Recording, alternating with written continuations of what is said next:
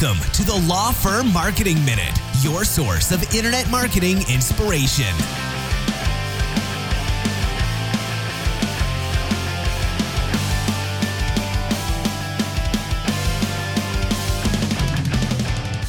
Hey everyone, welcome back to the Law Firm Marketing Minute. This is your host, Mark Cerniglia, and it's time to dive in and give you some marketing advice for your law firm in just a couple of minutes. Today, I want to talk to you about lead diversification. Okay, so it sounds a lot like, asset diversification, but we're not quite talking about financial investments here. We're talking about the marketing investments you make in your firm. So, you know what? Lead is just that word for clients, right? Or prospective clients. So a referral, that's a lead. Someone who finds you on the internet, that's a lead, right? Someone who sees you on TV or here's a commercial you did, or even just, meet you at a networking event and might need to use you for your services, that's a lead, right?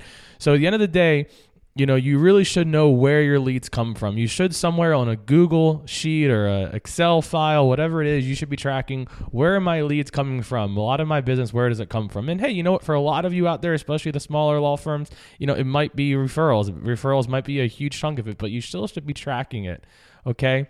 Because there's ultimately some marketing advice out there that just kind of floats around, and I subscribe to, and I agree with it, that you do not want to have more than 30% of your business coming from any one particular source, or what I would call it as marketing or marketing campaign. And understand that referrals, that's a form of marketing, okay? Networking, building referral relationships, that is a form of marketing. It requires more time than it usually does money, but that is a marketing campaign, okay? Networking is a marketing campaign in essence, just like search engine optimization or Google ads or social media or any other thing you do that might be marketing, print advertising, TV advertising, anything, all of that, okay, would be considered a marketing campaign. And the idea is when you look at your business and where all of your clients come from, the wisdom is that you want that to be diversified, because what if tomorrow something changes?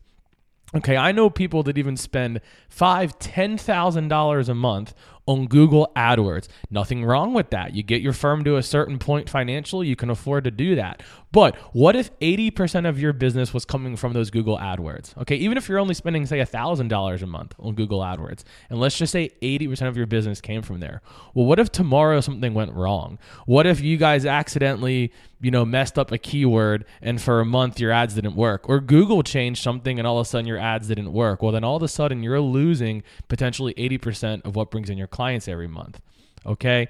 Same thing if you're part of a networking organization. What if that organization changes? So the idea is diversify where your business comes from. General wisdom is that overall, when you get your firm to the point you want it to be, no more than 30% of your business will come from any one marketing effort or campaign. As always, thanks for listening, and we hope this was helpful. See you next time.